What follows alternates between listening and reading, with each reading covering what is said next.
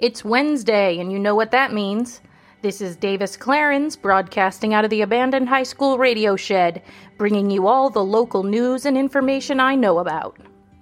I want to start with a big thank you to everyone that volunteered for the Donut Beach cleanup the other weekend.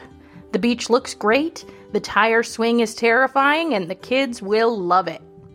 I didn't find my aviators, but I did find a mood ring that told me I was sad, and then it turned my finger green. It was a great time.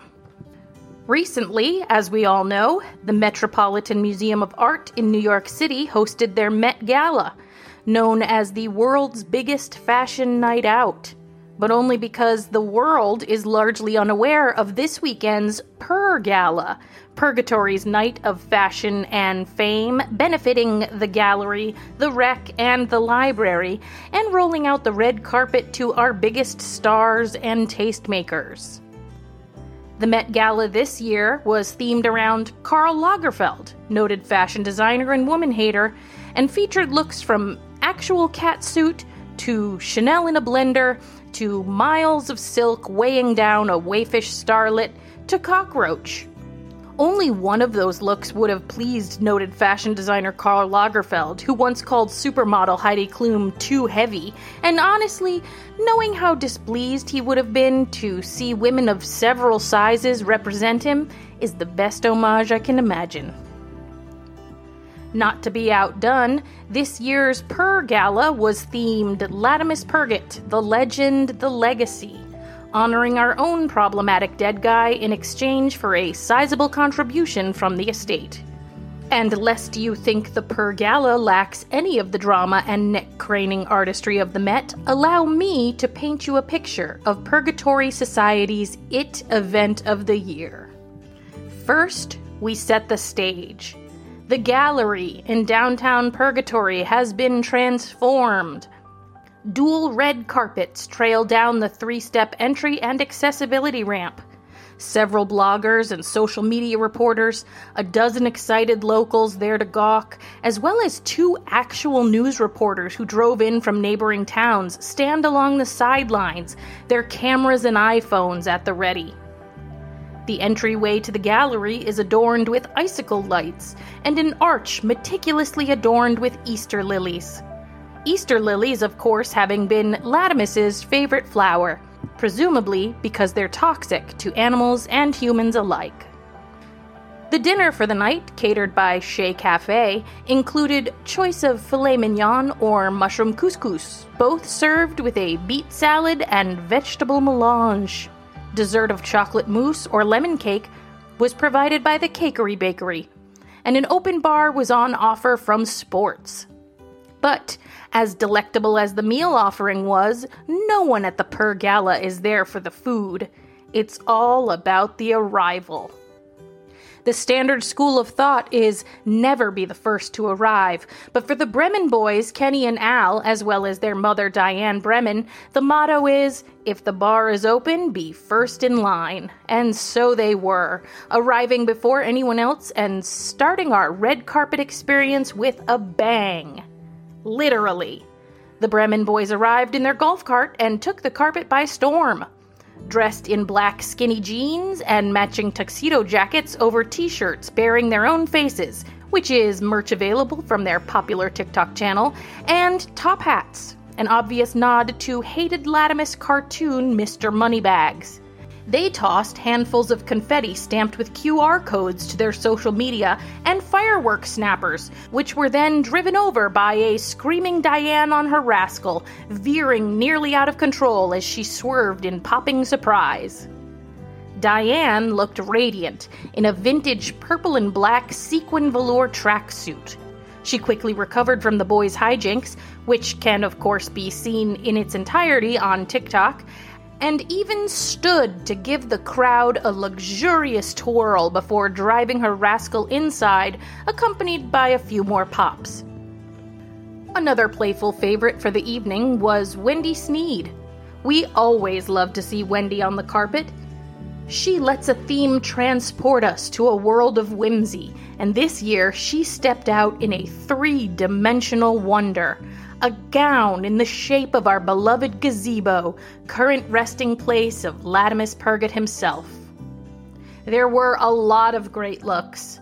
I, of course, can't take the time to talk about all of them, but I do want to single out one more bold choice.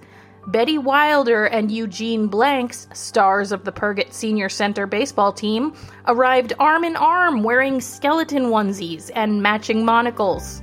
Some people said this went too far, pushing the theme into the distasteful and the macabre, to which I say, is the man or is the man not currently a skeleton? Betty and Eugene are some of the last remaining members of Latimus Purgett's high school graduating class, and frankly, they have waited a very, very long time to celebrate not having to spend every reunion in his presence. So if anyone has earned the right to display a little bit of gallows humor, it's them. And as Betty said, relax. This is all of us eventually. We're just honoring the fact that old Letty got there first. The gala was a huge success, raising nearly $17,000 between tickets, donations, and an auction, which included some fabulous items up for grabs, including a small batch wine production from Sunvine Vineyards, with the winner's choice of name and label design. That lot in particular was a hot competition between Benson Purgett and Al and Kenny Bremen, but their following had pooled an impressive $1,200 to fund the Bremen bidding, and Benson seemed to become confused partway through the back and forth and wound up staring blankly into the middle ground for just long enough for the hammer to fall, which is why this autumn we can look forward to purchasing Sunvine's Sparkling Red under the name Kick Flip Over the Moons, with a label featuring enough exposed rear end to drive anyone to drink. That money, plus the $5,000 Lavinia donated to secure the theme, will be split and used to purchase new releases for the library, supplies for the rec, and keep the admission to the gallery suggested donation only. And on to another fundraiser. My very own plant club will be hosting our plant sale tomorrow night outside of the library from 6 to 8 p.m. We'll have an assortment of flowers, herbs, and veggies in their seedling and vegetative states, all grown by club members and ready to go home with you. Personally, I'll be bringing a dozen of my famed green zebra tomato plants, and a few dozen assorted herbs that would have been more than I could ever use. Lake will have peppers, eggplants, less impressive tomatoes, and squash. Richard has 3 varieties of cucumber, as well as some calendula, cosmos, sweet peas, and more. Now, Richard and I differ and disagree on quite a few garden topics, but if I were a woman looking to grow flowers instead of something useful, I could not do better than pick up some of Richard's work.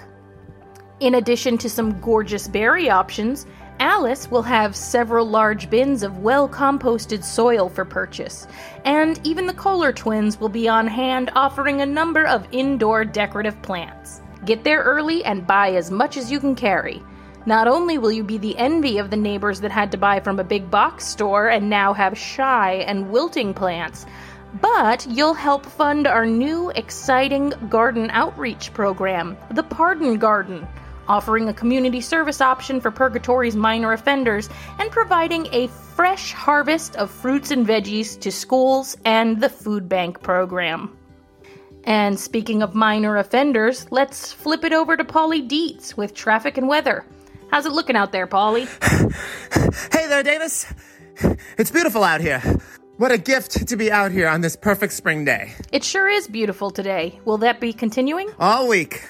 We're looking at a gorgeous week, a beautiful weekend. A slight chance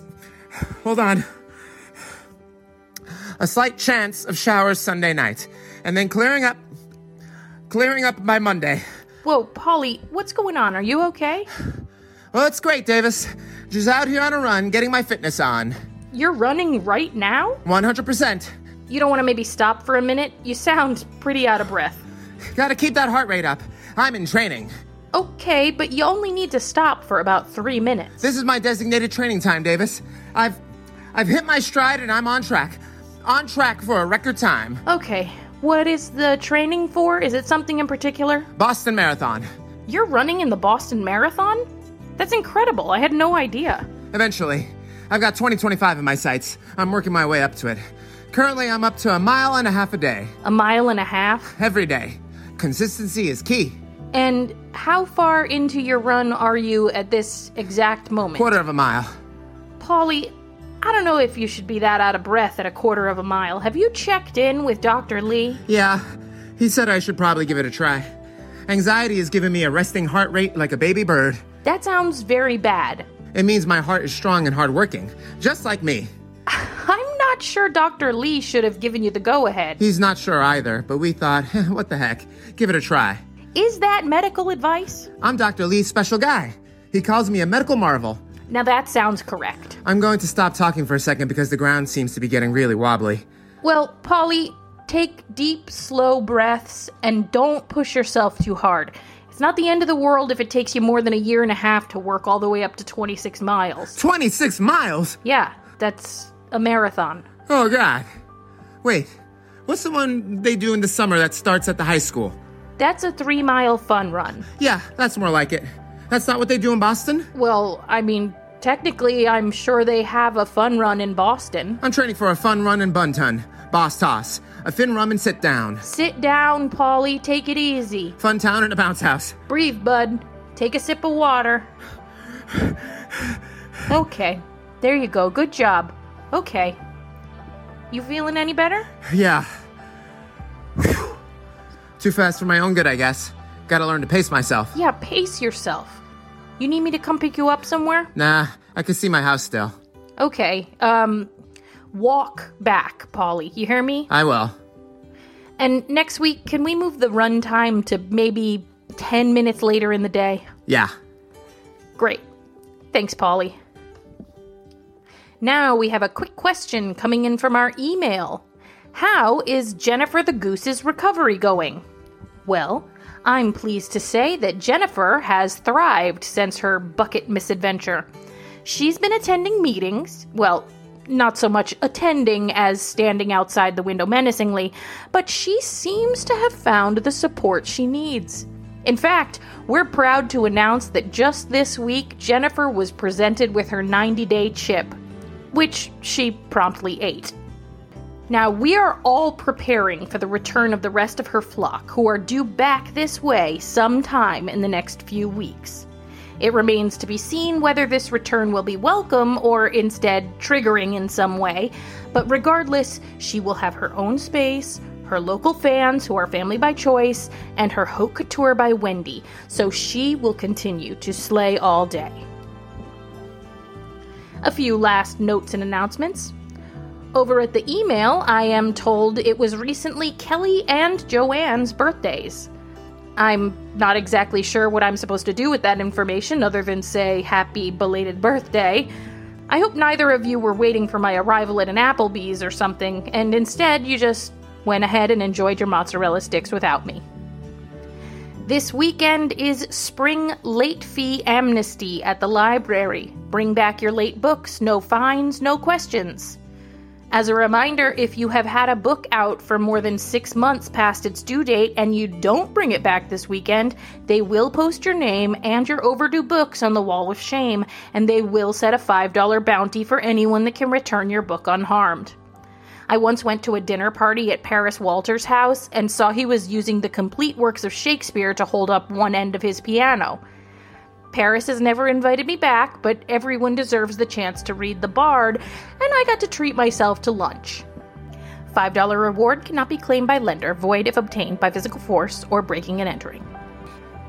If you have questions, comments, or news and announcements, you can wave my truck over, drop a note in my porch basket, slip it under the door of the radio shed, or send Marty an email at purgatorynewsonline@gmail.com.